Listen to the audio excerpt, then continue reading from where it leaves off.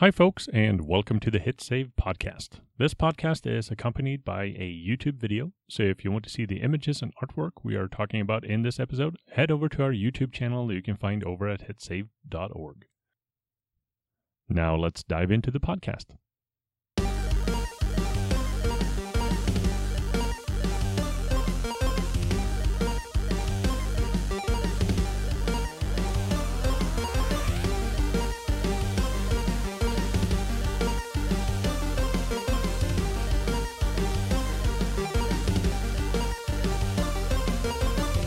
And welcome to another fantastic interview with indie game developers here at HitSave. This is part of our indie game preservation project. And today I'm joined by John Lawwitz and Vicky Way from Red Start Interactive. And hello. And I also have with me Rich McGrath from HitSave. Hello. So we're going to talk about Get a Grip Chip, a really fun platformer that launched on Switch yesterday. So we're going to dive into the Switch launch a bit, but I want to start out with you all. Who are you? Who is John and Vicky? Yeah, so I guess I'll go first. So I'm John, and we're both directors at Red Start. And yeah, I was involved with the programming on Get a Grip Chip, a bit on the design, and yeah, we're a pretty small team, so I sort of hit on a lot of different things, but yeah, primarily programming and some design. Yeah. Hey everyone, I'm Vicky, and I currently handle the game design for Get a Grip Chip, and that includes all the planning and Awesome. So, how did you get started in game development? How did you get to this space? Yeah. Well, I think we worked in prior industries, but then a lot of it was relevant to games, and that it was the gamification of actually like training works and a lot of UX UI work. And so we started with Get a Grip Chip. Actually, this was our first foray into games, and to try to finish that first game. Yeah, we just sort of dove in, really. But yeah, we were both previously working for larger companies, web development, UX, UI, that sort of thing. And yeah, we thought that this would be way more interesting and more of a challenge. And yeah, I think there was a lot of appeal in the challenge of making games and starting a business. Yeah, it's very cohesive. There's so many industries involved in games making, and programming, and design is its own, and, art and animation, sound, sound, music, and then UX UI, of course, for the game and then marketing as well. There are a lot of moving pieces to this. It's not just programming and putting some nice sprites together. Yeah. Yeah, so I think there was some appeal in trying to tackle a fairly complex project. And yeah. So was it you quit your jobs and let's start developing a game, or were you working your 9-to-5s, coming home and like bootstrapping it? If so, what was that process like, and when did you decide to make that decision to okay, we don't need the 9-to-5 anymore? Yeah. So initially, we were working at night or on weekends, that sort of thing. And yeah, so eventually we made the decision well, I think we'd be able to do a much better job if we did this full time. And yeah, we just made the leap to do it. I know common wisdom is you probably shouldn't do that, but we were sort of in a good place. We had gotten enough runway in front of us to be able to take some time to get things up and running, start the business, start the project itself. Yeah, I think the decision was made honestly, like many years ago. We knew like it would be great to start a business. Games was definitely one of those businesses, and so we took paths in our prior careers, help fill in some things on the business side as well as the side. When did you start the development here on Get a Grip Chip? January of 2020. Really? Yeah. That's quick. So yeah, the whole production, it's maybe a little gray, Yeah. the exact dates, but the whole production was about 9 months. I mean, obviously we're still working on things for it, so it depends where you're counting, but we had a couple of projects we had been working on before that, and ultimately we decided that we wanted to move forward with this one. And so, yeah, once we made a decision, it was like January 2020. So an interesting time to be starting a project. But yeah, 9 months or so. And obviously for the Switch port launch, that took I think the Switch launch took about 2 months to get it ready as well. Yeah, there was sort of a lot of unknowns around that when we started porting it over. But I was pretty happy with 2 months for us to get that all ported over, considering it was our first time doing that sort of thing. Did you port it yourself, or did you hire some outside help? Yeah, we did it. Yeah. And we did content updates too. Wow. Yeah. That's really impressive. Thank you. How does that process work? Porting something to the Switch, like, did you have to go get I remember consoles in the past, you'd had to get a dev kit to be able to write to it. Is that similar to with the Switch? And how'd you get Nintendo to be on board with it and say, yes, we want the game on it? Because I've known from the DS days that they were a little bit more protective of what could get on the platform. Yeah. I think they are still relatively protective. And their process is kind of, somewhat unknown exactly how they determine what is going to go on the platform or not. But for us, we had a good portion of the game was running when we started to reach out to them. So we had a good example of what the final product was going to be. And I think we had a pretty strong pitch that we had put together. But essentially, they've got an online portal where you can fill out a form and then cross your fingers.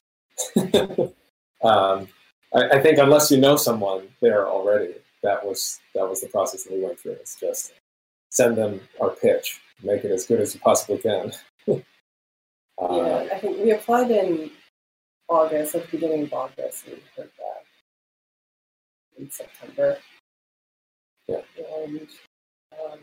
And so we knew after the Steam launch that we would do the Switch launch as well. And we decided to go ahead with the Switch launch being our first launch so that it would better prepare us for the Switch launch as well. Yeah. But yeah, when we it was exhilarating for the team to get the email that says, you're accepted into the Nintendo developer program. A lot of their material and stuff is sort of locked down, and they don't want you to talk about it too much. But yeah, when we did get the email, it was great to see, and we started pouring through all their documentation and figuring out how to get the dev kits. So there's almost like a research phase after getting accepted, where we have to figure out how all of this works. So you get the dev kit, and then you had to figure out all the documentation, how to actually get your game onto the console, and how to try to rework the game to work on this fancy handheld. Yeah. We had somewhat of a leg up maybe in that front. We had already supported controllers. We tried to support as many other controllers as we possibly could, and that actually did I guess you could use a Switch controller on your PC if you wanted. So some of that we had working already. I think the biggest part was probably around the leaderboards. Yeah, and performance. And the performance, yeah. Yeah, because the Switch is a pretty small device. We were hooked into the Steam leaderboards system. So then we had to rehook back into the Nintendo leaderboard system. And we also, I think, we had to rework some of the code so it was a little more fun, right? Yeah, initially there was a couple of areas of we just got away with it being a little, little less performant than it could be. Because it was running on desktop where we could assume reasonably that people could run a 2D game with no problem. But I remember in particular there was some of our particle systems were just a little too heavy for the Switch, and so we ended up reworking how they worked. Ultimately, I think visually they didn't end up looking all that different. It was just a couple of settings here and there and some of our code to make them run more efficiently. Yeah. Oh, the levels too. So when you load a level, originally every single thing started moving at once. So for the Switch, we went back through. This actually made the gameplay better, and we put sequences on triggers so that they would only start moving past through it. So basically, you can actually run these levels pretty fast because it's almost responsive to it. Mm-hmm. And actually, because it is responsive, but it's actually a performance thing as well. While you do some of the gameplay that way. I noticed that as I was playing through the first couple of levels, that it seems like it's really built out for speed runs as well. So someone could get really proficient at this. I am not, absolutely not. But I can see someone else be very, very good at this in speedrunning the game. Was that something that you had in the back of your minds when building the levels out? Yeah, actually, several things were in mind. It was both the speedrunning type of players that want to get competitive to the collectathon that you could do, players that love finding secrets. It's almost like puzzle elements, and also for players who just want to play, just have a good time and not do either of those. So there's essentially multi-path elements to get through a level, whether you want to run through as fast as you can or take your time and search every nook and cranny, or just kind of a mix of both. Yeah. So we tried to design the levels so that you could pick your own path through it if you want to take your time, you want to go really fast. There's some areas in particular where there's a little side route where you can go get an extra collectible, or even if there isn't an extra collectible, it's just one route is maybe a little faster but more difficult versus the safe and slow path. Safer. Famously, in the original Mario Brothers, they kept the bushes and the clouds the same and just changed the color in order to save on memory. Was there any little tricks you had to do like that when porting it over? I know you had talked about particles, but is there anything you had to do that to get it on the Switch? We actually did that from the start. I think a lot of the cogs are different colors, and actually there's these concrete blocks that change colors as well. They're the same shape, and a couple barrels as well. Yeah. We had a handful of props we thought would be appropriate in any stage of the game, and so we did just a simple sort of color swap on, so that we can get the nice variety but still have the levels feel like they're filled out with prop. I think a lot of that was really just when it comes to sort of time and efficiency of making things. Maybe a little less on the performance side. I think for a 2D game, being able to store all the textures and everything we needed seemed like it wasn't too much of an issue. We didn't do a ton of optimizations around that. For the most part, it was working all right. But just in terms of, we're a very small team.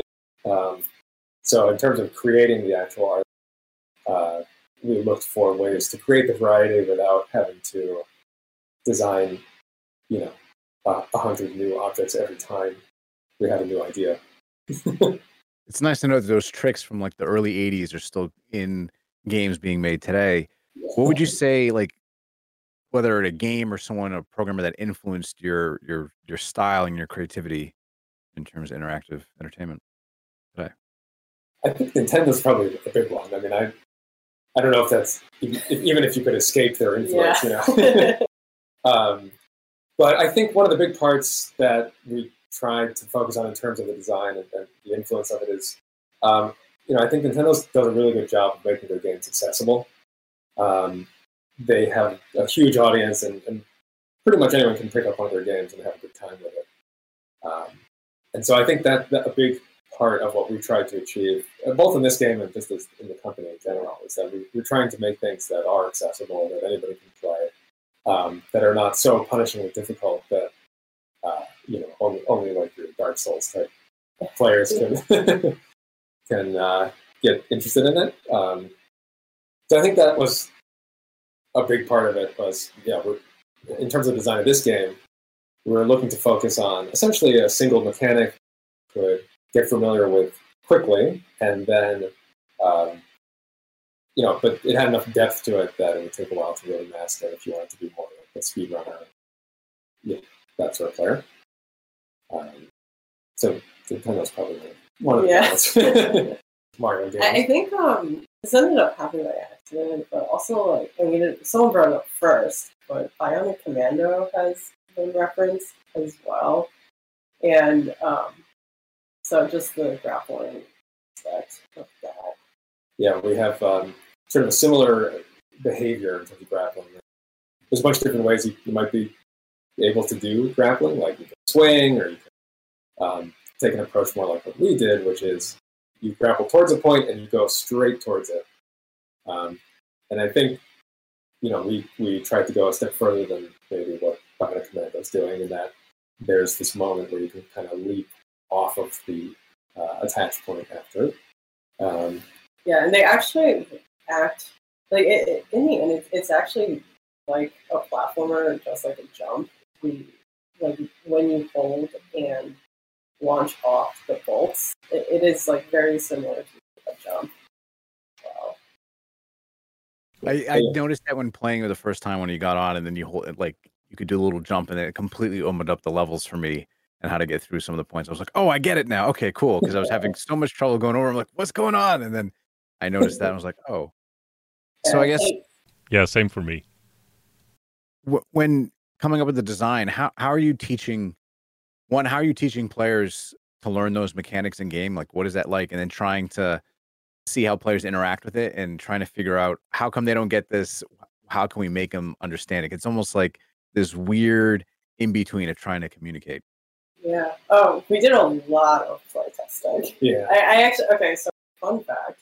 I think we changed the tutorial about 1 week before launch in October. And because just constantly bring people in, we were realizing that it was, there was something of the way the tutorial taught people that I think, it was too much at once. We needed the players to review what they had just learned. So we opened up the tutorial a little bit more.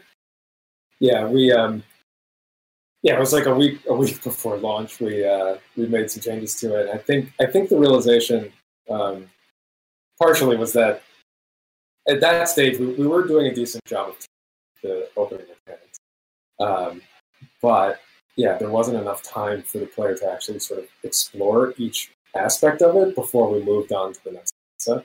So we added these segments that were just using the same part of the mechanic over and over, and it didn't introduce something new for an extra room, and we felt that was the right choice. Yeah. it allowed the player to play with it before we throw a new concept at them.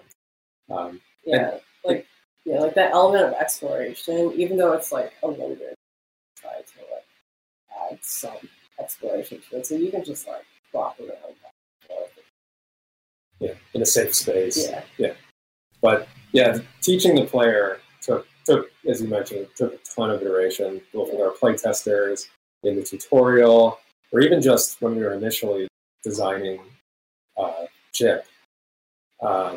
We went through a ton of iteration on like the millisecond by millisecond movements of the hook and how long it takes to from when you connect to when chip is at the anchor point, and every little tiny number in that sort of equation. Yeah, it's fine tuned to like how it felt, right? Yeah, so that definitely took a lot.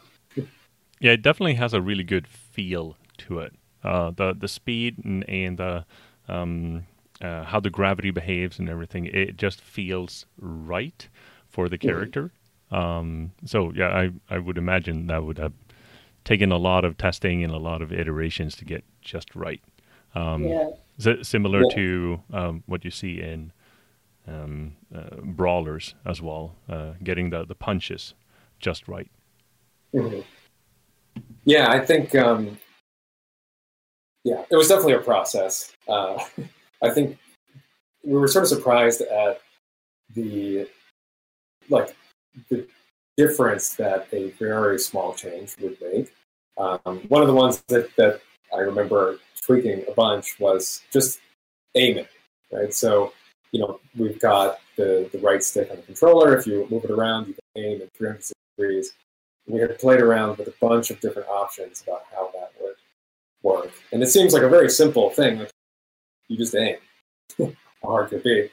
But yeah, we tried things like locking the aim to specific angles. So we sort of snap in 8 ways or 4 ways.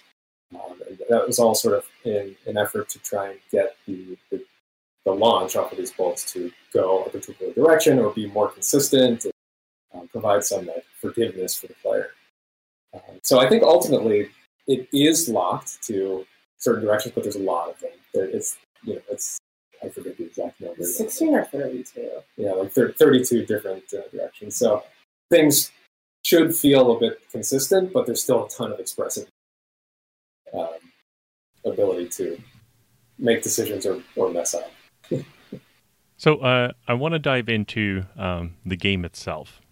So we've been talking about it, Get a Grip Chip. We've been talking about the mechanics and everything. So I'm going to showcase a few things here. I'm going to start out with some screenshots, and I would love for you to talk to these. I'm going to talk about what we're seeing here. Yeah, so that's Chip. And the battery bot. Yeah, so this is in the first level, actually.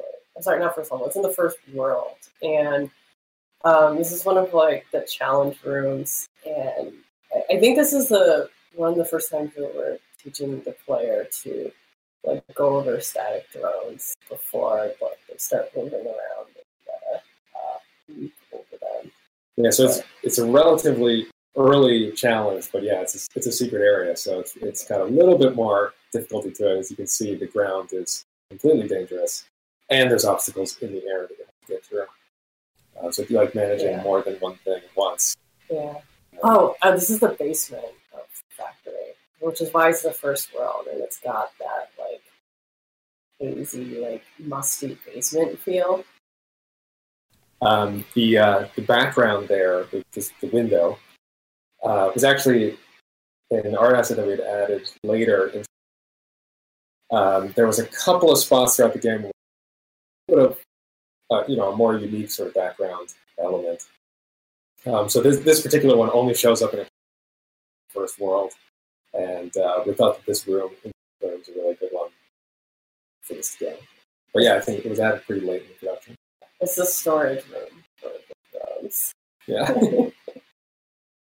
Yes. This one is one of the boss levels, or the chase levels rather.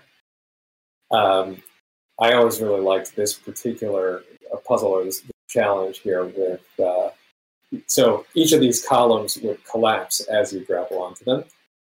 And I think once we had put that into the game, we were like, okay, this is really fun. This has got to be one of the chase levels. So in this moment, you can see Chips jumping towards one of the battery boxes up in the top. I think this particular one went through a ton of iteration as well. We changed this challenge a lot over and over and over because just getting the exact timing between this sort of wall of goop chasing you and the element collapsing and trying to grapple and jump all at the same time. And it's sequenced in music as well. Yeah. That took a lot of tries to get right. I love that. I love sequencing together with the music as well. That's always fun. So I want to showcase a few moving images here for everyone who's watching as well before we dive. Mm-hmm. Yeah.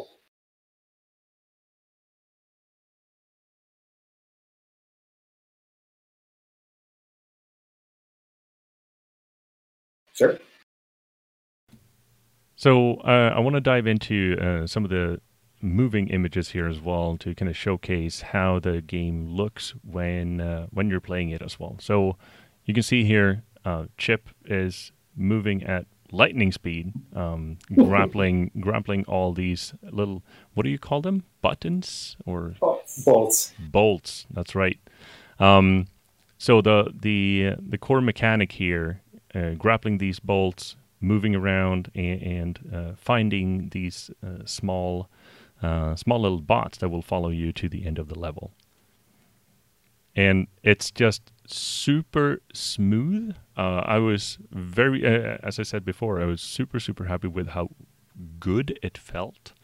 And I mentioned this earlier before the interview as well. I love hard platformers. I have a real hard time when I can't jump, though. So this was a mental shift for me to kind of move into thinking about how do I transport myself and kind of move around the levels. But as you said, grappling essentially becomes jumping. Yeah.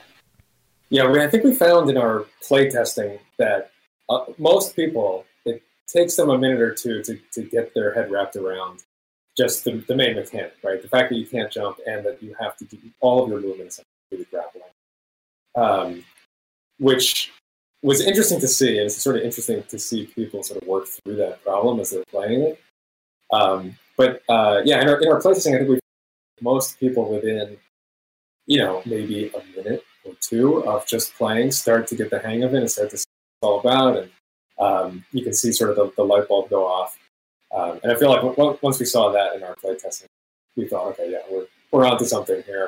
And we didn't realize we were careful about progressing the difficulty of all the levels, and just I think a lot of these are the later levels.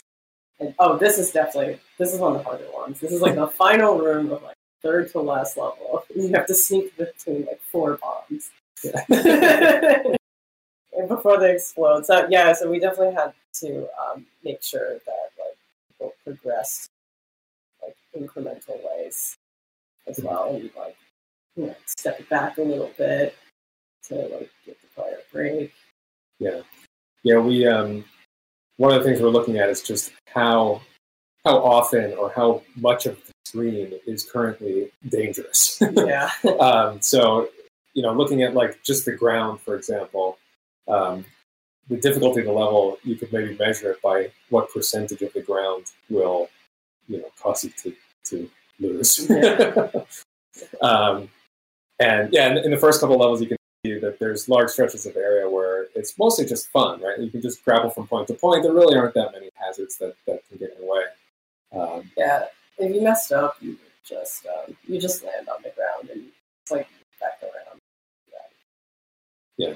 And then some of these later levels, there's no safe zones. And this one's actually deceptively easier than it looks, because basically the saws are in a way that once you, I think the launch is fixed, so once you launch off it, there's a lot of between like where you are in the air and like the actual cell. So it just some of the stuff just looks harder than it is, which is also like Yeah, we tried to make the challenges in a way that people felt good, or that there was a lot of like close calls. Yeah. That was a really hard balance to find as well, and I think the playtesting, was invaluable. Finding it. Yeah. Oh, this one's cool because you can go the one with the spinning saws. Like, there's a couple ways you actually go. Like, if you want to just like jump over the top, you can do that, or you can just like hang on and go to the bottom. And that's a little bit safer as well. One of the other things I think that made a big difference, at least for me, when we were working on this, in terms of how the grappling felt, was some of the visual components that go along with it. So obviously, like the timing of everything and the spacing was, we had to be very careful about tweaking all of that.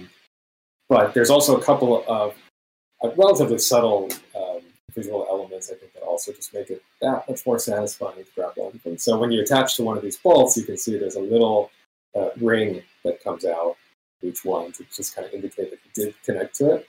Or the packing peanuts that like come out of the box when you come back in. Yeah, that's really fun.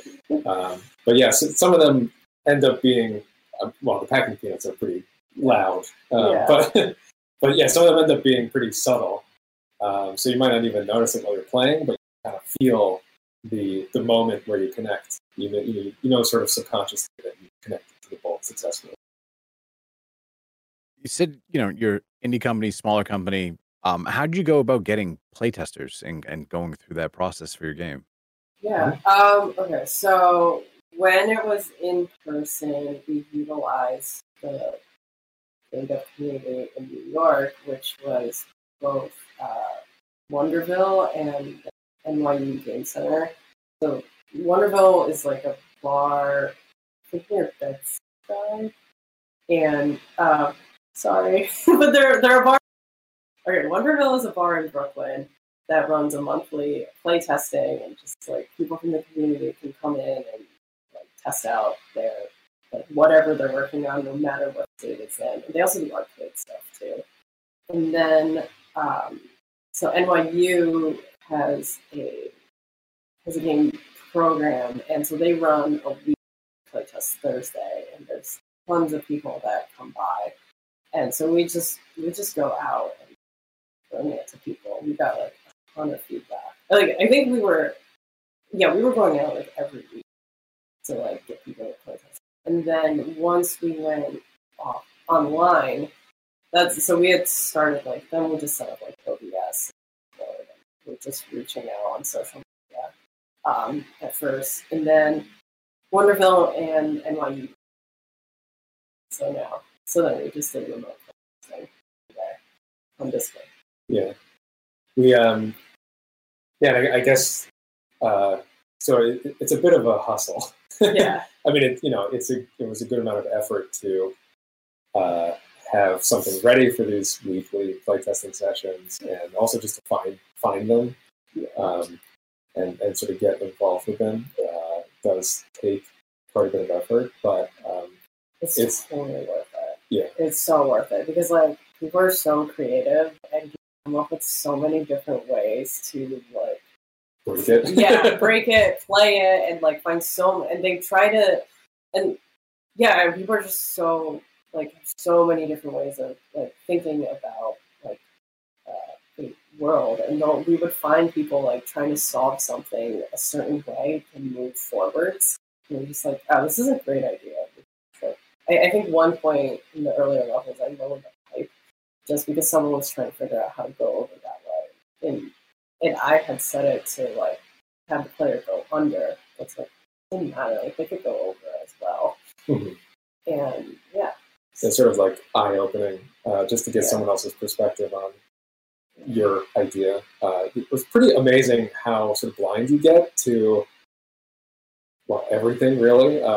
And especially, I feel like, especially in the level design, you've been looking at it so much, you've been playing it, and you sort of came up with it to begin with. Yeah. So it's really hard to try to sort of distance yourself from that and look at it with fresh eyes. Yeah. It's like, I think actually our composer said her, because she actually participated in a lot of the playtesting, and she said it's basically like, playing games against your own brain. It's like playtesting your own game. And actually, we had a lot of like friends playtest. Okay, really fun story. I think John's grandma playtested it as well. Oh, and that's that cool. was actually a really big part of like helping us like revise the tutorial as well. Is she a gamer, or is it kind Now of? she is. Yeah. She is now. Okay.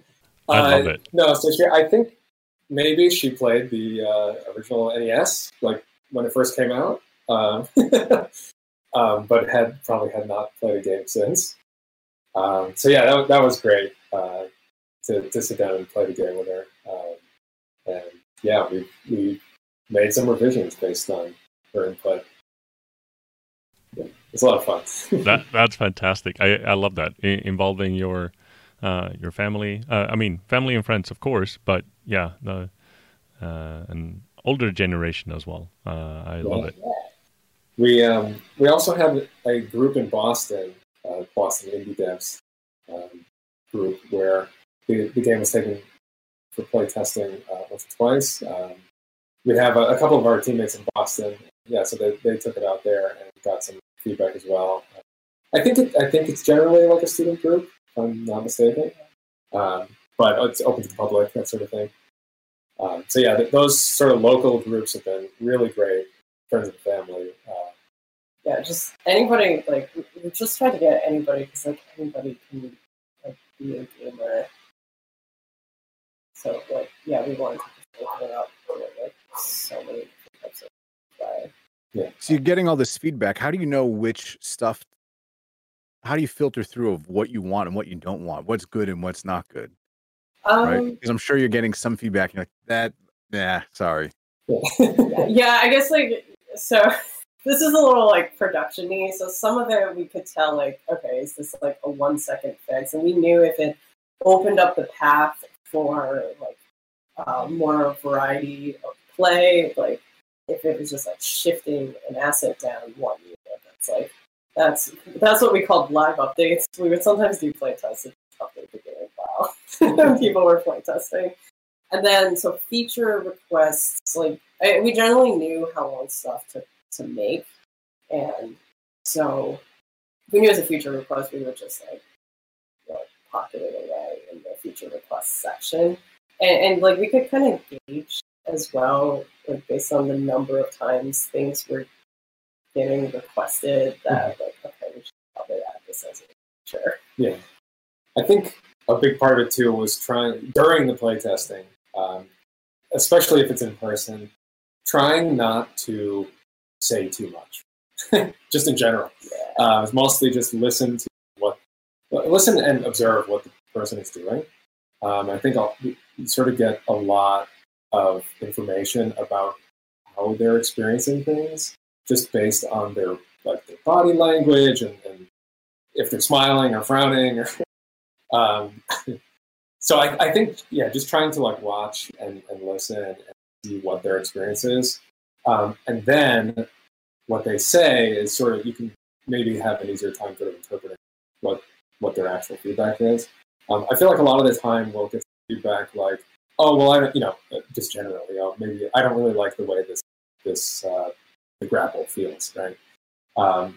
But in watching them, you could sort of determine like, oh, okay, it's actually maybe just a little slow, or the angle isn't quite right, or like this maybe more specific element of it was something that you could sort of visibly see they were struggling with. So yeah, the combination of their written or what they're saying, along with the sort of moment-to-moment experience of them actually going through it, I feel like helped us to sort of weed out exactly what to change and what to leave. Yeah, that like immediate reaction to definitely a telling point of how to filter some of like the changes that would need to be made. Mm-hmm.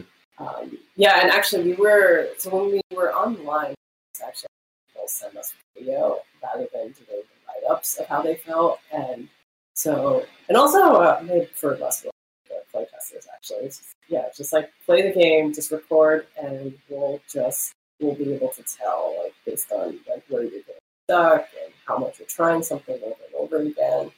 Yeah. And we also did take, like, one of the repeated feedbacks was like the ask for more checkpoints. There were actually half the number of checkpoints for a very long time before that was added, and that it did make the game way better. Yeah, it's one of those things where it's really hard to know. You know, like we might get a piece of feedback that's along the lines of like, well, the game's really difficult, or like this one area I keep dying, like, or the game's maybe frustrating in this part, and so it's maybe not terribly specific exactly what to do about that. And I think, over the course of multiple playtesting sessions, we sort of identified a pattern and determined that if we did add more checkpoints, it would make the game a little bit easier, but it actually didn't take away from the challenge of it, or maybe we were a little hesitant at first, like, well, it's going to be too easy, or it'll just make things trivial. But yeah, once we sort of took the leap and changed it, I think the game ended up much better because of it. So yeah, I guess sometimes the direct feedback you get isn't the change that you ultimately want to make, and it's sort of the more feedback you can get, and the more sort of notes you can get on a particular thing, maybe the easier it is to determine exactly what area needs to change. Yeah, it's kind of like data collection, actually. We just try to collect as much like data, and we're just trying to like identify patterns from different types of players, and that would help drive some good making. Yeah, and trying to remove your own bias from it, as I mentioned, you just sort of get blind to a lot of this stuff. So yeah, trying not to sort of contaminate your data with your own opinion. And you can't be too emotionally attached to it. Like, we definitely build emotional attachment from like the content, just knowing we would make huge cuts to things. I think I spent like several days working on a level before I just ended up scrapping the whole thing. This just was not working. And it was a really cool, I thought it was a cool idea. It was going to actually be more a labyrinth-like level, but it was a little rough to pull off. I think from a production standpoint, it's not like digging further into that.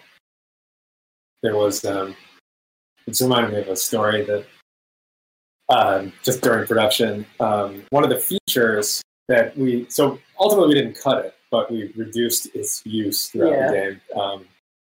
There's this move you can do. So we've got these anchor points where you grapple towards them, and then they start to collapse. And you can do this relatively advanced move where you hang on to it as it's collapsing, and then while it's sort of partway down from collapsing, you can leap off of it. And that ends up being like a really challenging move to pull off, or for someone to sort of organically discover, because you're on this thing that's kind of breaking and exploding, and you just want to get out of there. So originally we had a couple of throughout the game where you have to use this move of holding onto it and then leaping off later, and we found that just people were just getting frustrated by it, and for the small group of people that did figure out how to do it, it also, like they were more relieved than satisfied, I guess. Yeah.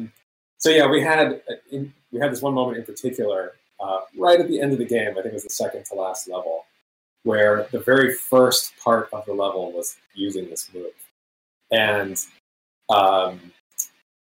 was it right after we launched?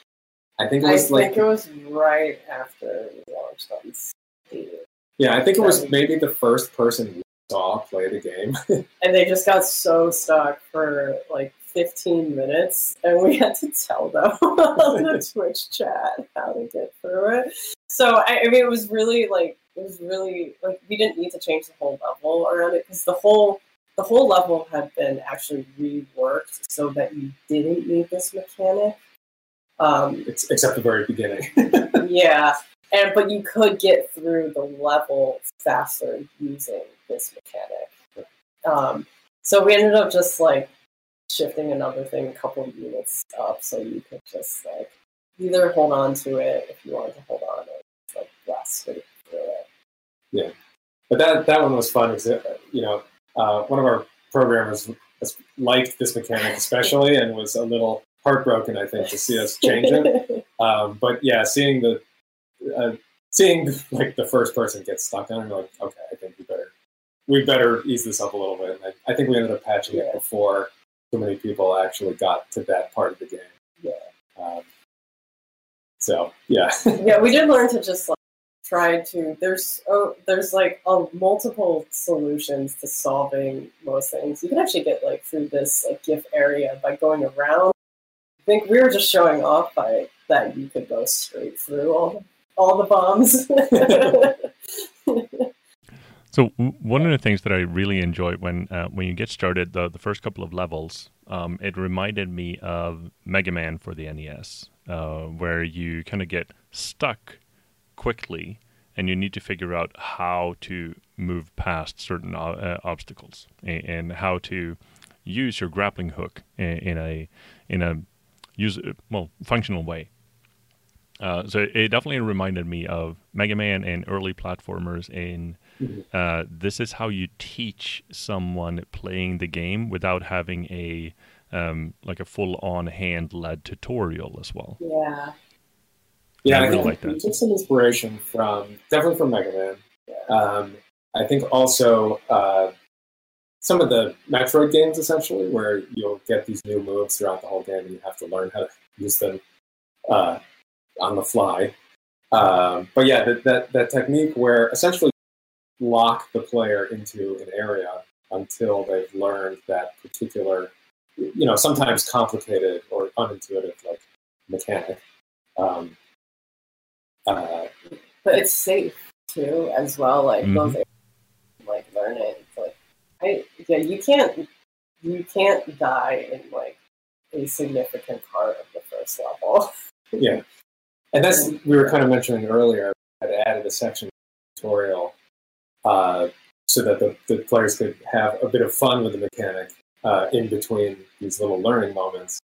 And that was sort of the direct result of seeing people get locked into a single room so that they had to learn the mechanic. But then, we realized, well, it's just not that fun. Yeah. If you get stuck, like, you learned it, but now that there wasn't a moment to like have fun with it. Yeah. So we ended up adding that in, especially at the beginning of the game. Yeah. I think there's a world building aspect of it too. There's like quite a bit of like the environment that you'll see in the first. I think in the tutorial section, in the first world, that just kind of establishes like the world of robots. Yeah, we kind of went like a little crazy and had a little bit of fun there. We another aspect of the difficulty player was how we spent a lot of time discussing how far apart the introduction of new mechanics or new bolts essentially would come in. So we've got a variety of different bolts, and they've got little different behaviors and different challenges associated with each one. And I think that was a big part of the level, arranging the introduction of these mechanics. So we had designed a level around a particular mechanic or a particular bolt. And as we progressed through our playtesting and development of the game, we took some of these levels and rearranged the order that they appeared because they were much harder. Yeah. Oh, yeah. There's a good this in the last world. I think it's called Major Lasers, but it's like the introduction of lasers, and that used to be the 5th level of the first world, and it was just like the lasers were so difficult that just mostly like with time constraints, we were like, okay, we're just gonna put this in the final world because most of the level is built. It is fun, but like trying to like learn how to dodge lasers and get while you're still getting the point of grappling is a little bit much. So some like shifting went around. We shifted a couple levels in the first world as well, just like, and that was like the cool part of making like, a level by level game is that you could just shift, levels around to handle the progression. And there is also a level in the fourth world used to be in the first world, and that level was almost done before we shifted it back into fourth world. But that was actually a world building thing because it had conveyors. But because the theme of the fourth world is more like high techy, we just like said, okay, let's do it. Let's just move it to the fourth world. It like thematically fits better there as well. And then so we just like adjusted the difficulty. It's easier to make levels difficult than it is to make them easier, so that wasn't that bad. Yeah, easy and engaging. Yeah. But yeah, I think that was probably one of the hardest aspects of making this game in general is balancing the difficulty and the progression of the difficulty. I think not only did we shift the levels around and sort of shift the introduction of mechanics, but we also introduced just the level progression, or an aspect of the level progression where the player can kind of choose to tackle a particular level next within sort of bounds. So what I mean is at the beginning of each world, you have to play the first and the second level, if I'm remembering correctly. But once you get past that, 3 levels open up, and you can pick which one you want to try and tackle next. And in order to beat the world, you can actually skip one level completely if you need to. So that let us. Well, we had a couple of iterations through that whole system, like how is that going to work and unlock and that sort of thing. But what that let us do, it did have a level that was harder. We could put it towards the end as one of these that you could skip if you really wanted to. And so, yeah, that let us sort of have a balance between, okay, the regular path is maybe a little easier for your more casual players, but then there's these more difficult challenges, even within a single world. But yeah, it took us a while to sort of figure out that balance and how that might work, if it made sense to people. So I want to dive into some of the early prototypes that you had as well, and kind of showcase these for everyone who's watching here. So let's pull up some of the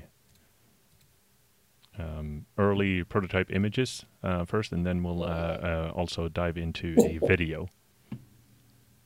Yeah, so this was a piece of concept art, essentially. We were trying to sort out what the fourth world would be. And I think we had a vague idea exactly where it was headed sort of thematically. We wanted it to be like sort of this research type of facility. I think like the prompt was like high tech. Yeah, I think there was a little bit of maybe like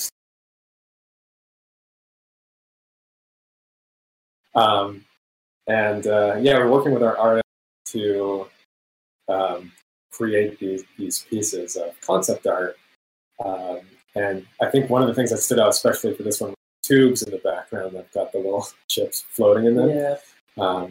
I don't know if we knew exactly what purpose they served in the factory, but I think they were an influence for the checkpoints eventually, because they became the checkpoints are like pneumatic tubes, and you have to bring the chips to the pneumatic tubes to save them, and then go up them back to the hub. Mm-hmm. And so I think they may have come from here actually, but then the tubes itself went into the game because I think those became just like a background asset and little bulky acid tubes. Yeah, so. we did remove the chips from them and made them more tubes of acid. Yeah, no chip for fun. Yeah, this one's one of my favorites too. This is for World 3, which is our abandoned floor of the factory. There was I think this is one of the first ones we did. Yeah, I think so. And I think just the color and like the lighting, everybody on the team was like, yeah, that's great. You could definitely see a game there. I think we also spent a lot of time getting sort of the texture of everything right. As you can see, there's sort of these little like maybe fungus or green things growing. Green moss or something like that. Yeah. And so it's sort of like a subtle accent on these objects, but that was something that made it into the final game, and I think it adds just a little bit of flavor in the sort of subtle details. But yeah, we took these pieces of concept and we actually sort of up into assets that would be used throughout the game. So these tubes that are in the background were an asset that we could place. The sort of we made like a flexible version of it, so you could place it anywhere you wanted. The vines actually came back as chains, wires, and so speaking of like assets that it's actually the vines, the chains, and the wires are similar structure, but then overlaid with totally different assets into it. But they they're like a wiry thing that you bend and they more or less make the same way as well. One other aspect of this piece of concept art in particular was you'll notice the background looks like some perspective on it, like maybe it's like a semicircle or just a cylinder. You're in a giant cylindrical room of some sort. And we were looking at this and we're thinking, well, it's a 2D game, so how does that work? How can we make this work? So I think it ended up being the only 3D asset in the whole game. We've actually took this texture of the windows and we mapped it onto a cylinder, and that's in the background. And so as you ascend this room, you can actually see the perspective change a little bit in the background. Ultimately, it's pretty subtle, but we really liked the way that the cylinder looked here, the background looked, and so we figured it was worth. It was worth putting a small 3D asset in the background to do that. Yeah, I agree. It looks phenomenal. Let's see what we have next here. Yeah. Oh, this is the lasers. They were in the world because we put them in really early on in play testing, and actually there was that green thing. We used to have two things you could collect, which were these screws, and we ended up cutting that for the bots because it just helped make the game a lot more focused. And you might notice the chip looks a little different here. Yeah, yeah, very chip different. will makeover after this as well, and so did the battery bots. Yeah, so this was one of the early designs. They were experimenting with chip, and he was originally going to have this sort of screen-like face.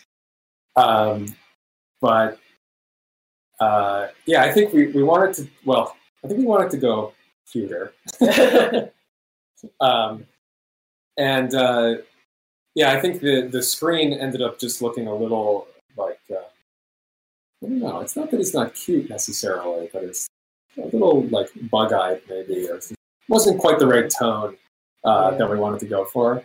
And then the design of his body also was a little too old-fashioned. It wasn't. Yeah.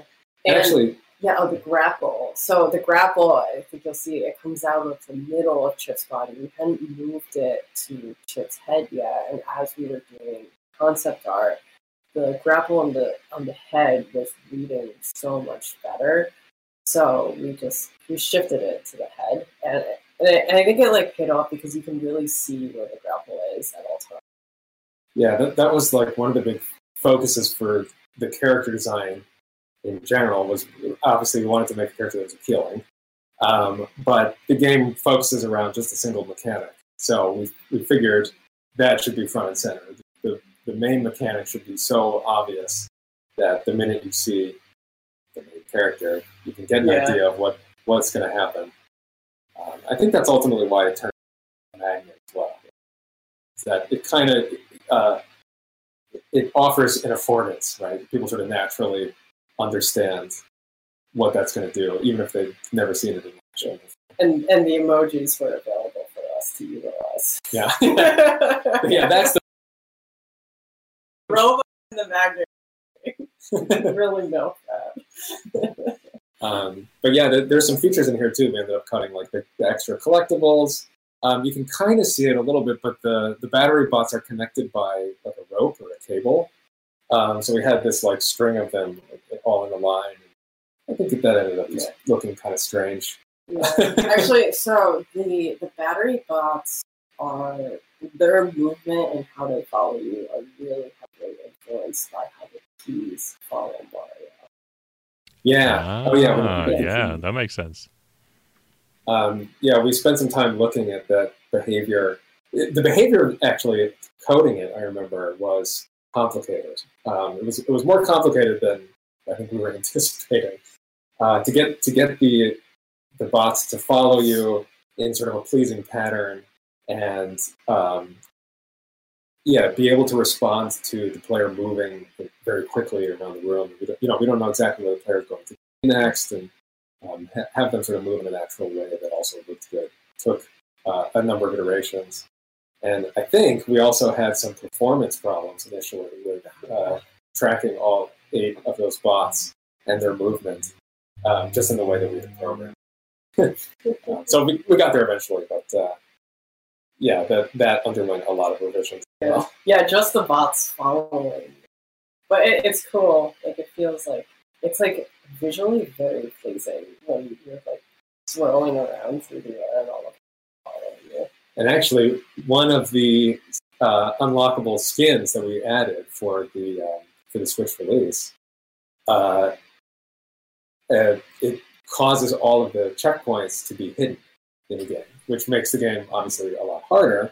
But what that also means is that the battery bots don't get rescued until you reach the end of the level. So if you're playing with this particular skin, you can get this long line of battery bots following you throughout each level.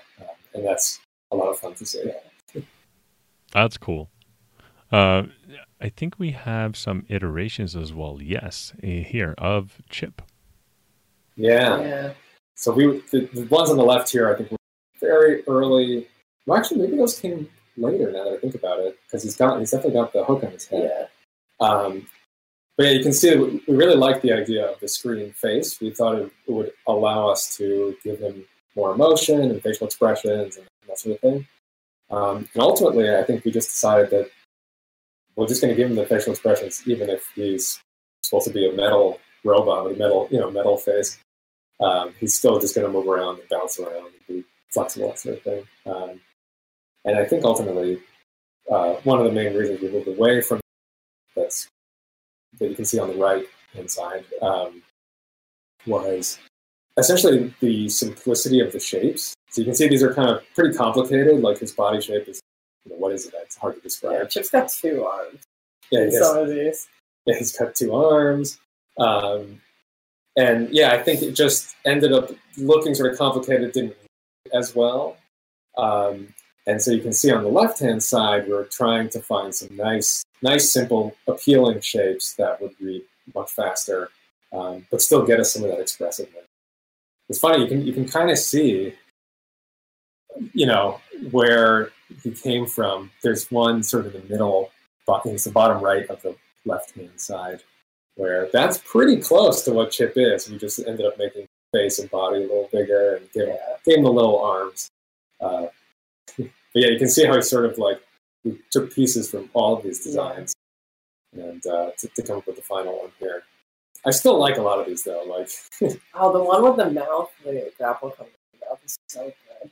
Yeah, the one it looks kind of like a frog. It's really expressive. It's very cute, but I think that for that one, it was maybe a close decision at one point, but we thought that maybe the thing coming out of his mouth over and over would end up being a little off-putting. Just a little. Have you thought about releasing these on as an update, as here's some different versions of Chip if you want to go through? That's actually a fantastic idea. When we were coming up with the different skins for Chip, or equipment we call them, I think we came up with 90. yeah. 90. It's like too many. We wanted them to all be puns, so we were just one day where we sat down and came up with 90 different skins. And ultimately, we had to pick our favorite 8 or so. Yeah, we went down to 8, but there's always room for more. Yeah, so it would be pretty awesome to do like a prototype type chip. Yeah. But yeah, that would be great to do. It's a good idea. So, speaking of prototypes, we do have an early prototype video as well that I think ties really well in here.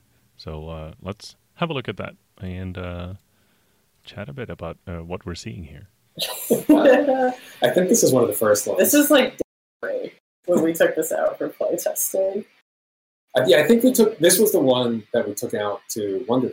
Yeah, the first time it went out. Yeah, it was, I think, well received. You can see it's pretty rough, though. I think that the main difference in playing it for me is that just the controls feel very stiff. You can see a lot of the main idea is here, but yeah, it just didn't feel good. Yeah, it's not very forgiving. Like you really precise on the joystick. Yeah, you can see it here, like just inching forwards and trying to like maneuver the aimer up and down. And another thing is like it was originally going to be roomed, and we ended up opening it up way more. Also, you just walk into like a hazard and die, which is a little rough. And how do you make it feel? Like obviously, just looking at this and playing the game, it feels different. Like what is that process to make the controls feel the way that they feel? I don't know how to explain that better. Yeah, I think there was actually a lot of like forgiveness in the controls that we ultimately put in, and I think a lot of the process was really, going through the play testing and identifying where something didn't feel quite right. I think a lot of the time the solution to that was adding essentially forgiveness. Yeah. So making it, trying to make the game behave in a way that the game does what the player is intending to do, even if they didn't exactly push those buttons exactly the right way. So just as an example, like one of the things that we added is, this may be a little bit on the technical side of things, but when you press the button to actually grapple, you would expect that the grapple comes out. Right? You push the button, you'd expect it to grapple. But one of the areas where we added this forgiveness is if you were to press the grapple button a little early, right? So let's say you press it, the thing comes out, and then you want to press it again. If you press it before the grapple is actually fully come back to you, originally, nothing would happen, right? So you press the button a little too early, and because it hadn't fully reset yet, nothing would happen. So we added this forgiveness where if you press the button a little early or late in some case, the grapple will still come out. And so, yeah, like on the code side of things, it's not exactly intuitive to say, okay, read the input early and then apply it later. So it ends up making things like a little side for the player. It just feels very natural, right? Like if I push the button, you expect it to come out, even if it wasn't timed perfect. Another area was just in the player's feet, essentially, or like in the character's, not feet, but the wheels. So we were seeing that people would make an attempt to land on a platform or on an edge, and they would miss it by like a fraction of a pixel. And just because they were a little bit, they wouldn't make the jump, and it's very frustrating because it looked like you were going to make it, and it felt like you had done everything right, but you still like miss.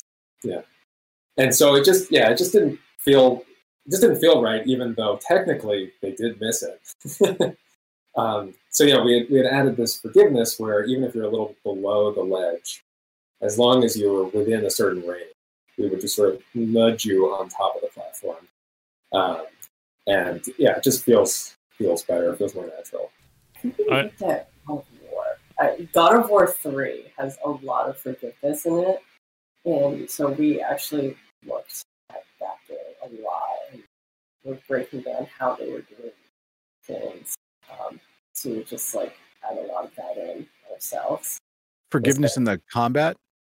Yeah, and the movement. I think it was actually the combat as well. Oh, you're either throwing an axe or something, but we were just, it didn't directly translate over because it was combat, but the way they had things moving was like very forgiving, and it was, and I knew this because I hadn't played a lot of 3D combat games, and it was the first one I beat, and I realized like, okay, they have a lot of forgiveness in there, so we were just like looking there.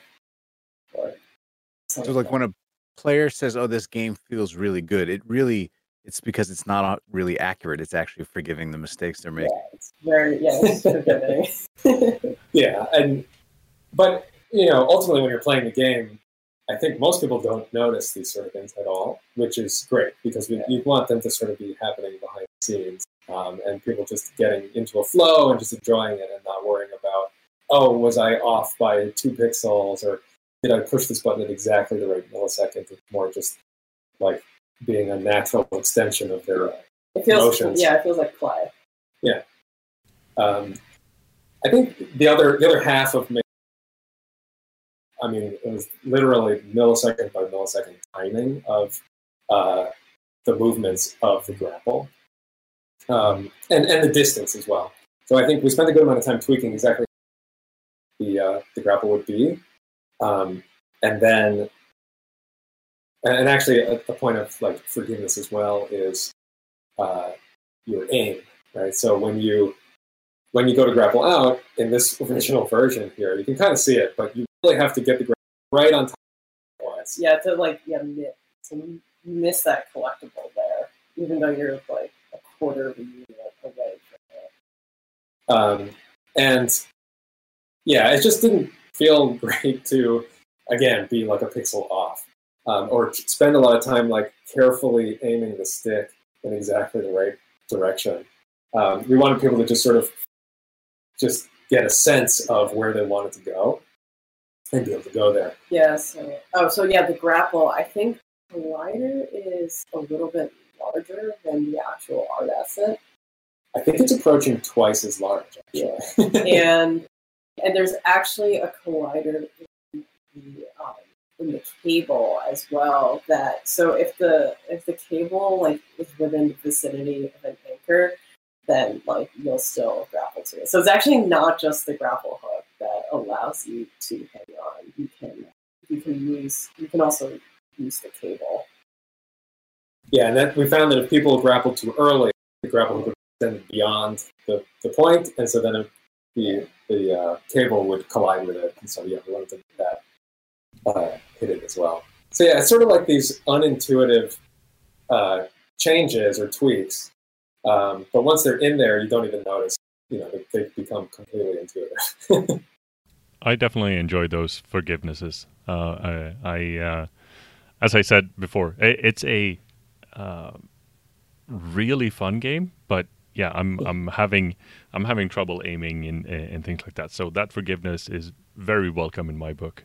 I was playing the Crash Bandicoot remake on Switch quite recently, and they don't have any forgiveness at all. It's really, really hard on you when you're, as you said, you're like 2 pixels off of an edge or something. I'm like, no, I landed that. And they're like, no, you fell off and you lost a life. Well, here it's more forgiving, but it also then allows for a better flow in my mind. It's easier to get into a flow and have fun with it instead of trying to make sure that you don't miss those 2 pixels. Yeah, that's great. And that's, we hope that people have that experience as they play through. It's definitely something we're focusing on. In fact, the first, 3 months or so of production was just getting Chip to feel right and to get the grapple to feel right. And so we actually spent a lot of time with a game that kind of looked like this, and just to get the character to be exactly right before we built out, dozens of levels based on those exact metrics and movement. Yeah, because we knew after that change, any changes to the character would mean like a simultaneous change to all of the levels. So because the levels were all shifts movement. We tried to come up with a set of rules for our own level design in terms of how far apart things would be, or how tall a jump might be, or how far away anchors could be from each other. And we built a couple tools to help sort of measure those things as we're designing the levels.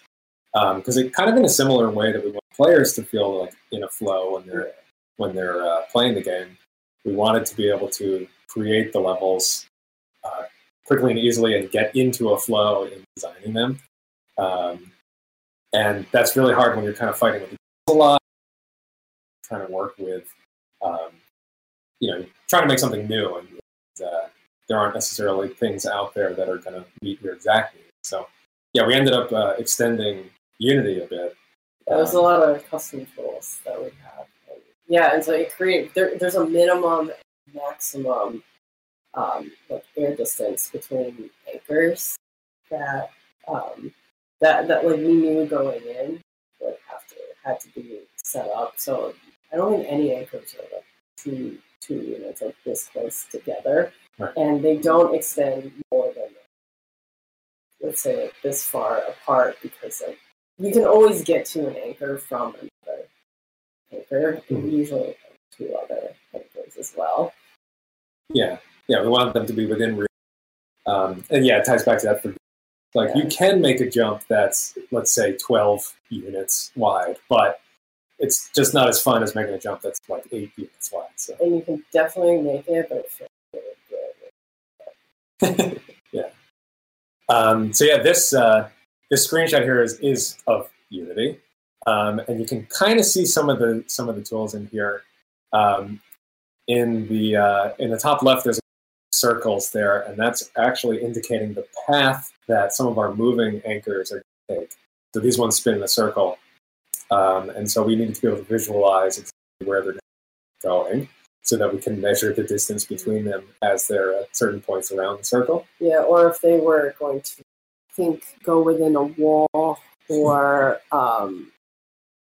because we would have them pass through the lava, all the other hazards, and then you can see another in the bottom right. There's a clef, a music clef icon, and so that is it's an indicator that the music is meant to change over to the next section when you reach that point. So when Chip walks through that zone right there, the music will switch over to the next loop. And this level in particular, I remember there's a crazy part of the music that's supposed to be in time with these huge conveyor belt accelerated jumps. That one's a little more precise, but it's meant to make you fly a little bit. It's quite easy, but it's kind of like a little reward towards the end. That level. So that was one of the tools to make sure that the music was kind of matched the action of the game. The sound icon, is that for the different sounds of the texture the chip's on? Those ones were for you can see they're most of those are associated with the conveyor belts. So maybe a little small on the screen, but the conveyor belts have ambient sound that they're playing constantly of machinery kind of moving, and so those are indicating objects that will play a sound like that. I think you can kind of see them in the center. There's 3 right in a row. I think that's actually some moving anchors. They have sort of a clicking sound that they'll make, and they move on the track when you get close to them. So those will indicate the area where you can hear this sound. We were using Fmod, which is a piece of middleware, to work with our sound designer, Composer, to get the sounds into the game. And so, yeah, those are like an Fmod icon. With What was the, yeah, sorry, go ahead, Rich. what was the reason for selecting Unity over? I think Unreal's now open too. What was the reason behind that? Probably familiarity. We had noodled around quite a bit, and so we knew we could get running, like, up and running a little bit quicker with Unity. And there were quite a bit of plugins that we knew about, and we knew that, like, we had some background knowledge that we knew we could, like, get this game pretty quickly. Yeah, I think some of the tools that Unity has for making a 2D game are a little bit more refined than has a big focus on 3D, obviously. So I think that was part of the decision as well. But maybe one other aspect is that we wanted. I think the editor in Unity was like a big selling point and allowed the whole team to sort of have a central point where they could be contributing to the game or see and play the game relatively easily without needing a bunch of, like, programming experience or have to, like, compile the game. Yeah, so that was also a big selling point. Is maybe why we didn't go with the smaller frameworks like Monogame, one of those types of tools. I want to go back a little to the musical platforming segments. Did you take any inspiration from Rayman there at all? Yes. Yeah, Yeah, that was a big part of it. Yeah, I think the whole team is a pretty big fan of the Rayman games in general. Yeah. And I think we, Rayman's obviously got levels that they're almost like Guitar Hero. yeah, They're perfectly timed where you have to jump exactly on the beat or during the moments. And I think we wanted to go with something that was a little less Guitar Hero-y and more It's a little looser, and that would just, still allow you to, like, it was less precise, but the music kind of just, and the gameplay just adjusts to you a little bit more. And so basically, yeah, so the music levels, they basically, like, it's actually, like, very similar to musicals and, like, operas. So there's, like, a concept called, like, vamping. So when we were working with the composer, we were just, like, we indicated, like, yeah, write this similar to a musical or an opera, and, like, like, we want to split this into about 3 sections, or just, like, where you think a good section would vamp, like, put in a measure or 2. And so we took that music, and then we actually built the game, or the level around the music for those levels. Yeah, it was actually really great to work with the composer because we had quite a bit of back and forth. We got some early sketches of the music, especially for the boss levels, pretty early on, all things considered. And so we were able to put those into the game really quickly and see how things felt. And yeah, ultimately, we essentially designed the whole level around at least for the boss levels. And then I think that went so well that we actually went back through all of the levels and made sure that all of the moving objects were all kind of moving to the same beat of the music. And I think that was it was something we realized later on, but it tied everything together really nicely. And even if you don't notice it, that exact thing is happening, you can kind of feel it. Yeah, you can feel the rhythm. So even though, like, in the same world, like, I'd say the second world, even though it's, like, the swinging, like, the swinging things with chains on them, they actually, like, the timing, how they swing back and forth changes by level depending on the song that's being used, even though they come up multiple times. And yeah, it feels, like, really rhythmic when you're going through these levels, and I think it's that, like, it helps the players a lot, like, being able to, like, use the music to feel the movement of the objects. Otherwise, it was going to get really confusing to like have the music and then also have the obstacles moving a certain. And so it's just like synchronized everything. We've actually got this giant spreadsheet of every music track and like a formula to calculate how many milliseconds are between, how many milliseconds each beat takes, so that we could time things out. And as we're tweaking the levels, like, okay, this platform needs 1 or 2 beats slower, or take 1 or 2 beats longer to move because it's hard, it's too fast. So we need to add 2 beats to it. That was fun. That's really cool. Yeah, that must have been some spreadsheet. Yeah. I think we had this one sort of like master spreadsheet that included a ton of stuff about the production in general. Like we had listed out every single prop and every sound. Every level and description of what each like level is like intended to be themed, and and then there's one song and like what world it's used for. Because we had basically given the concept art to the composer to help guide her to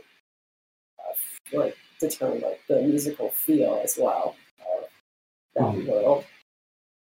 Yeah, but that was enormously helpful to have everything listed out, and I think like a common problem with games in general, I think, is keeping things on schedule and releasing at the right time. We tried to approach this in that we had a single mechanic, and we thought, okay, well, there's just one main mechanic, so that'll keep things simple, and we just have to make it perfectly. But yeah, it was always like an understatement, or just seeing the final lists of everything that we ended up making again exponentially larger than I think our initial expectations. Yeah. And I suspect that happens a lot. So being able to actually see it in a spreadsheet and be able to know definitively, okay, if we make these 10, 20 things, then it's done. We've got 100% of it in there. So it was really useful to have. It kept us on track.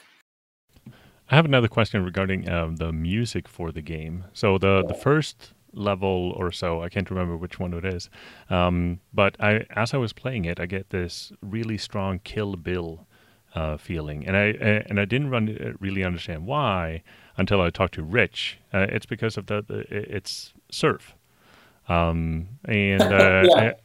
I'm just wondering, how did you come to the conclusion, let's add some surf music to a game about jumping robots or swinging robots? That's a great question. Yeah. Actually, I think we wanted to expand outside of like the typical game genre and like more move into like it was about the environment and rather than like the game as well. So it just like felt a little bit like, I guess almost like it's like ominous surf, I guess. But and I know the composer really likes Quentin Tarantino movies. Yeah. That's Quentin Tarantino, right? Yeah. Yeah. We had actually seen the composer perform just like in a rock show, and I think after we saw that, we're like, this would be great for a game. That's awesome. Even though it's sort of outside of maybe your normal game type music or genre, and yeah, I think we also tried to leave a lot to the composer. Like we tried not to do, we gave them concept art. We tried to tell them what was going to be happening at that particular part of the game, but tried not to influence too much about exactly what the final result was going to be. And I think there was only like 2 songs maybe where we thought a different direction would be better. Yeah. Okay. One of them that got that essentially like we redirected from, I think, was the finale music for I think When You Beat the Game, because I think what actually ended up happening that it was the Russian national anthem was written. Oh, really? so to move away from that one. It sounded really good, actually. It sounds great, but I don't think we can use it. It sounds really familiar as well. Yeah, I think there's some like subconscious information leaking in there or something. But yeah, I think it ended up being actually quite a lot of music written. There's 30 tracks or so. So yeah, and covering like a huge variety of genres, and so that's why like we wanted to work with Zimmerman, because like when we saw them perform, they were like they had a lot of jazz, but also a lot of rock and even into metal, and there was actually like some elements of like really catchy pop and then a lot of classical influence as well. So we wanted to like have that variety, that we knew Zimmerman could do that as well. And I think the Third World, there's I forgot the one. There's a level that's called something level Tang or something like that, but it sounds very hip hoppy and it's really catchy and it's so good. But yeah, that's like more hip hop. And then there's a for the classical nerds out there, there's like a Bruckner piece referenced at some point in one of the songs. Yeah, I think it's one of the boss levels has some Bruckner in it. Yeah. I love that you're trying to expand the game musically that way. I really enjoy the soundtrack, and it's on Bandcamp as well, I believe. Yeah. Yeah, I think it's on Spotify. You can pick up a copy on Bandcamp. That's probably the best place to get it if you want to get a copy. But you can also get it on Steam and Spotify. Yeah. So another question about expanding the game itself. So the game is available in English and Japanese. What was the reasoning behind that translation choice, and how? What was the process like to translate the game into Japanese? It was super. Actually, it was really fun. I'll start off with that. I really enjoyed doing the translations and just working with the translator. And similar to like the composer, because it's like we're able to give them like a little bit of free rein to interpret it Japanese. So I guess like to start, we chose one language for like a couple reasons, because we wanted to build out our translation system, and we knew we weren't sure how difficult it would be, and then so we knew we wanted to do it for the Switch.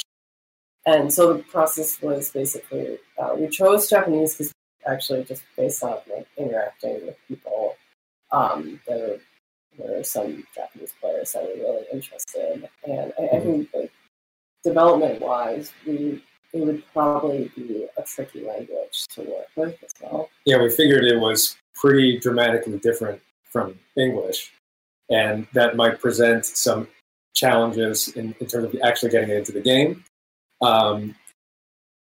So yeah, we thought that if we're just going to do one language, that's maybe a good one to start with, because it will run into a number of things that need to be solved.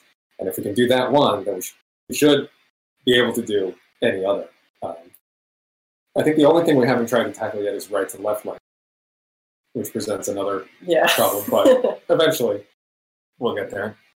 But yeah, overall, so we had some translations before in other contexts, and that was typically like a larger process where things getting translated into 100 million languages and working with a large company to actually provide the translations.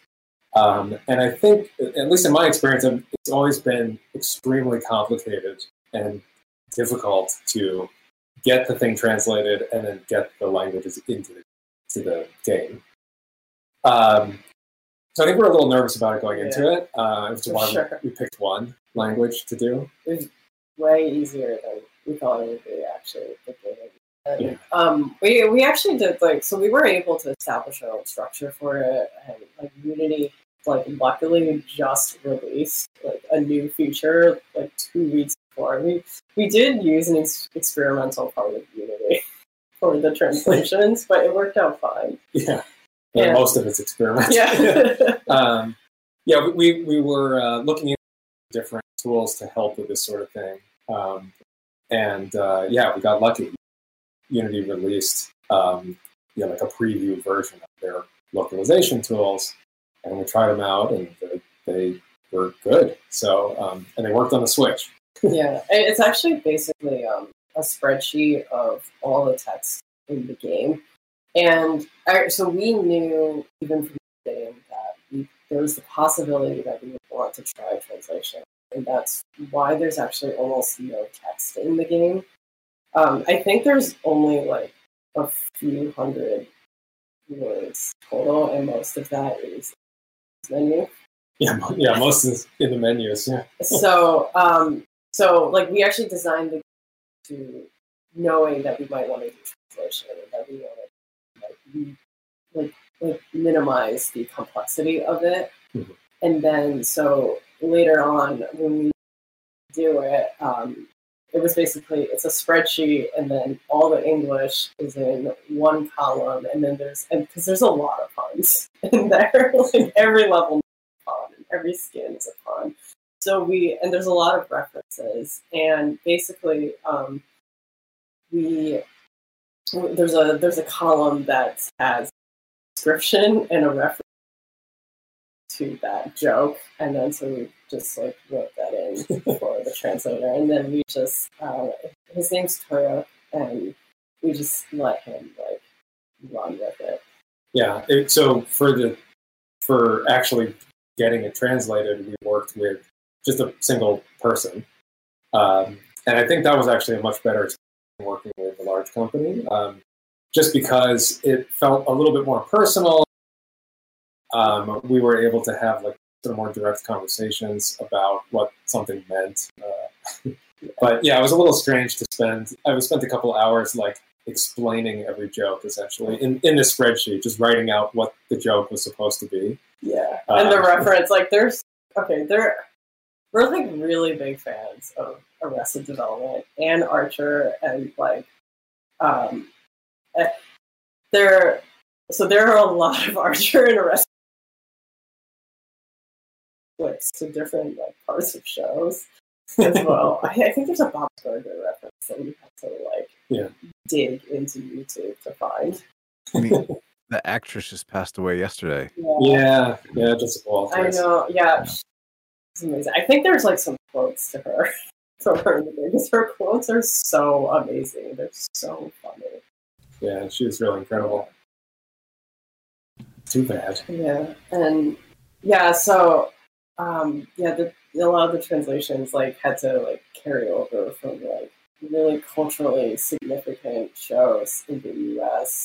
to like something in Japanese. I think there's like the first level of the third world is like it's Goru Goru, which I think that level is just called like rolling, but Goru Goru Goru in Japanese I think has a slightly different meaning, but it has like that cadence as well. Yeah, so it's like the difference between just translation and localization. One, translation being you take each word and translate it, whereas localization is like making it appropriate for that culture and that language. So yeah, that one stuck out in particular because the level name, I don't know if that one's a reference necessarily. It's more just like a sound. Yeah. Okay, so that's a reference. Like rolling Walmart commercials from the 90s. Oh yeah. Right. Yeah. It's rolling. The price is rolling.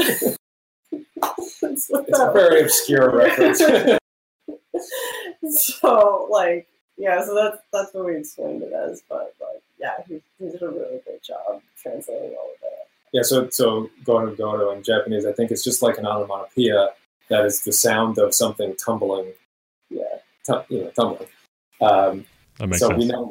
We know, if you look up rolling on like Google Translate or something, you'll never come up with what the translator was able to do. So it was actually, it was really great to work with him, and it went very smoothly. Yeah, it was really fun. Yeah.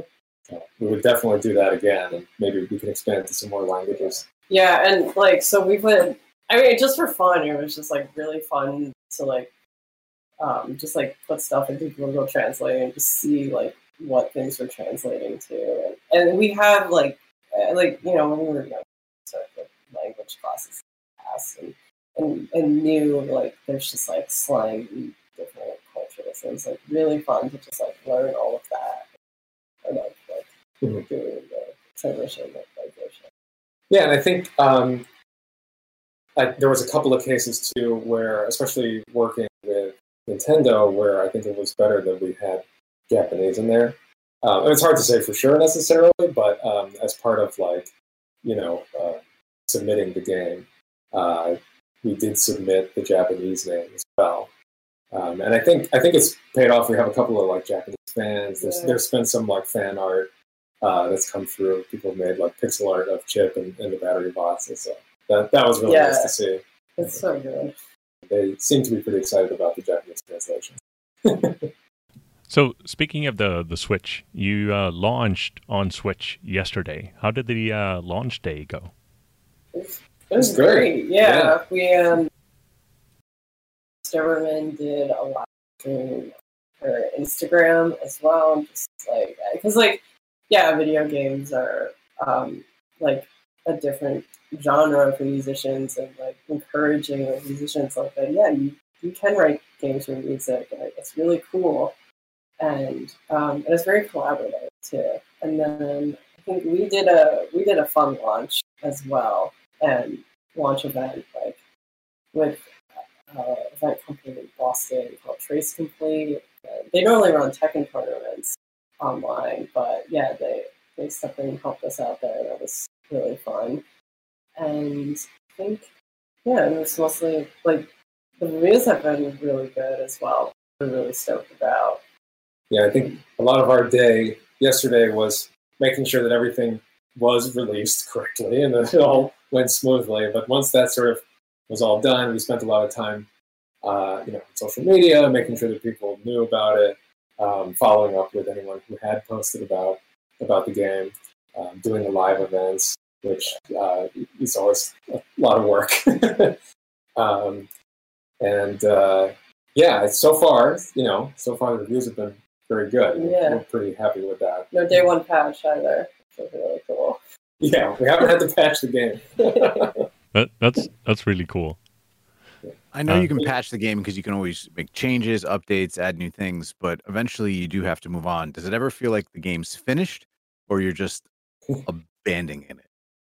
Yeah, it's tough. There's definitely things left on the table. Yeah, a lot of cool ideas that like Chip and like Chip could potentially do a lot of different moves that really open up like the world for the future.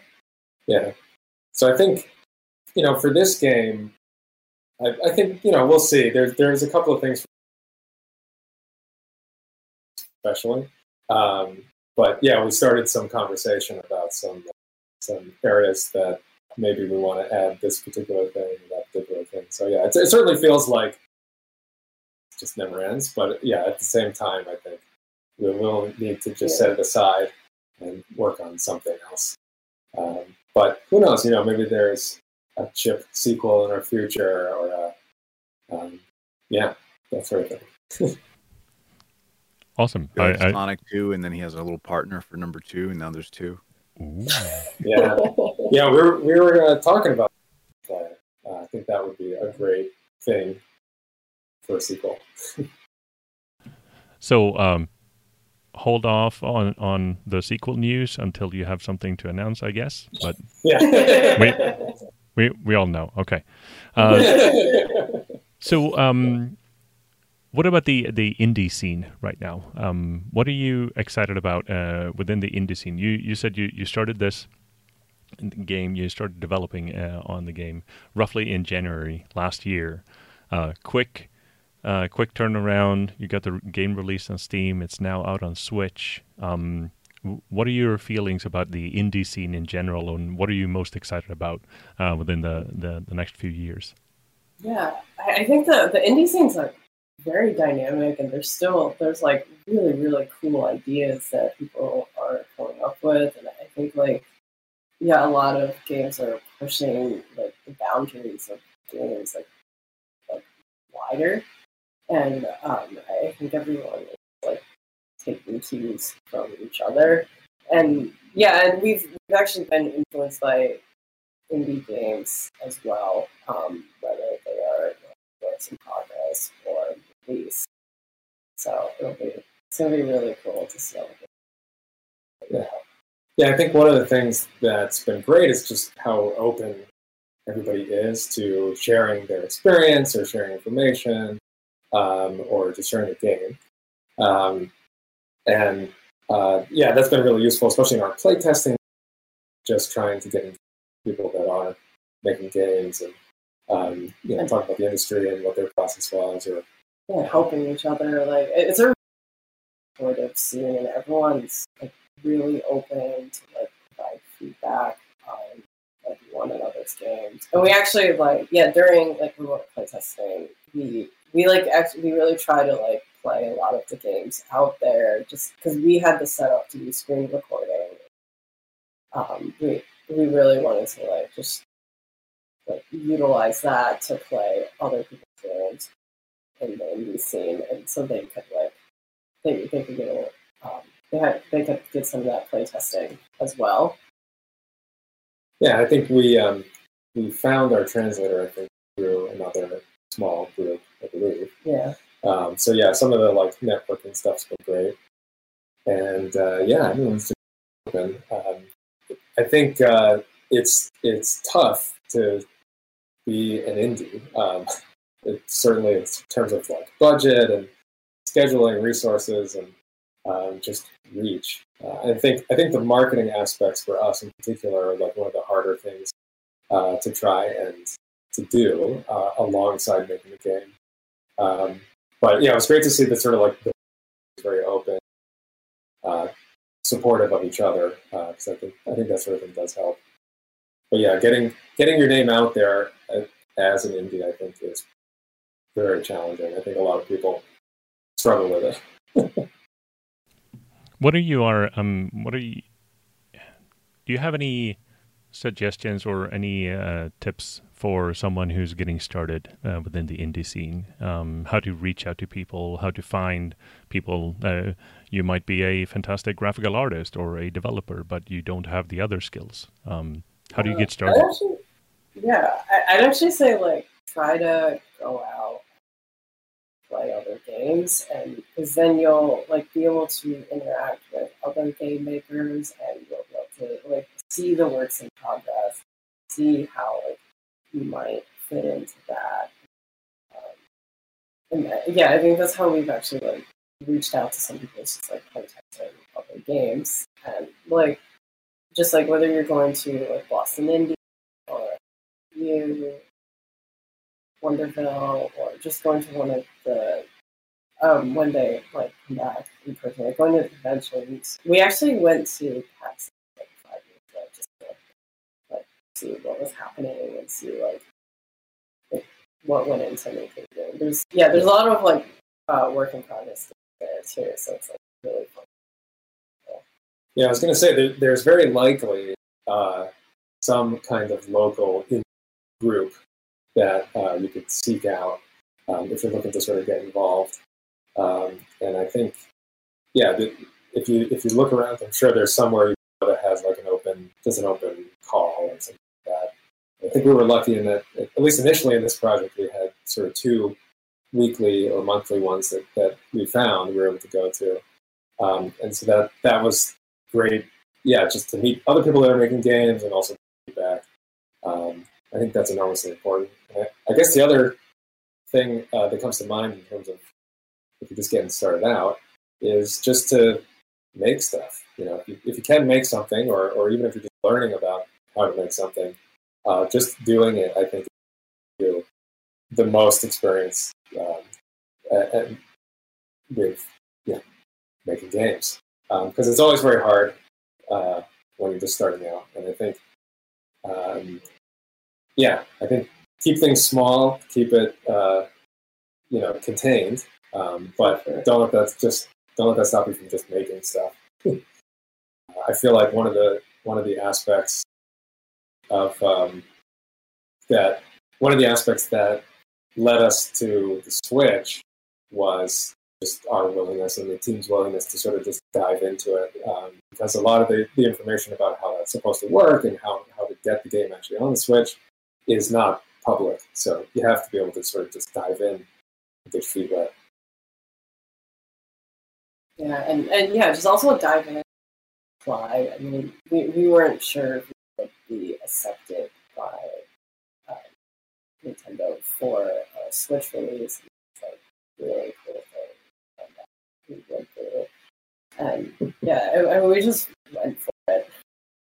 And same with like, I guess this ties back to like getting yourself out there, whether it's just just going to the playtesters. It was actually really nerve-wracking.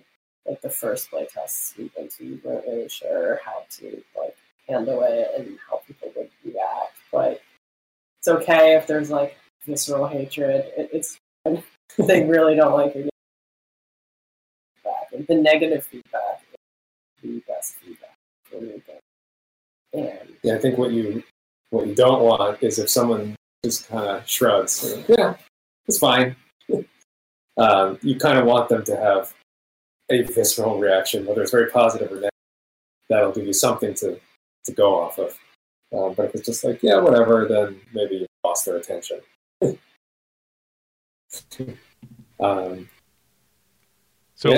other than that, in terms of advice for just getting started out, good luck. It's definitely not easy. I think if you have a consistent, and it's like a marathon, like a big endurance event.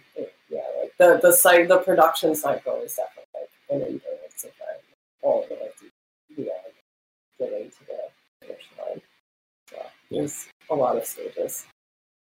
I guess one other thing that's maybe good to keep in mind is don't be afraid to cut things or change course or rework something that's just not working. I think there were a lot of things did cut from this game, but to be honest, I don't most of them. Yeah.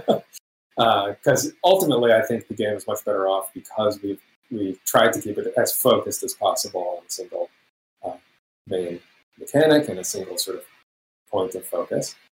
All the things that maybe we felt strongly about initially cutting now are not important. And feels just fine. So don't be afraid to cut things or let things go. Was the phrase like "kill your darling"?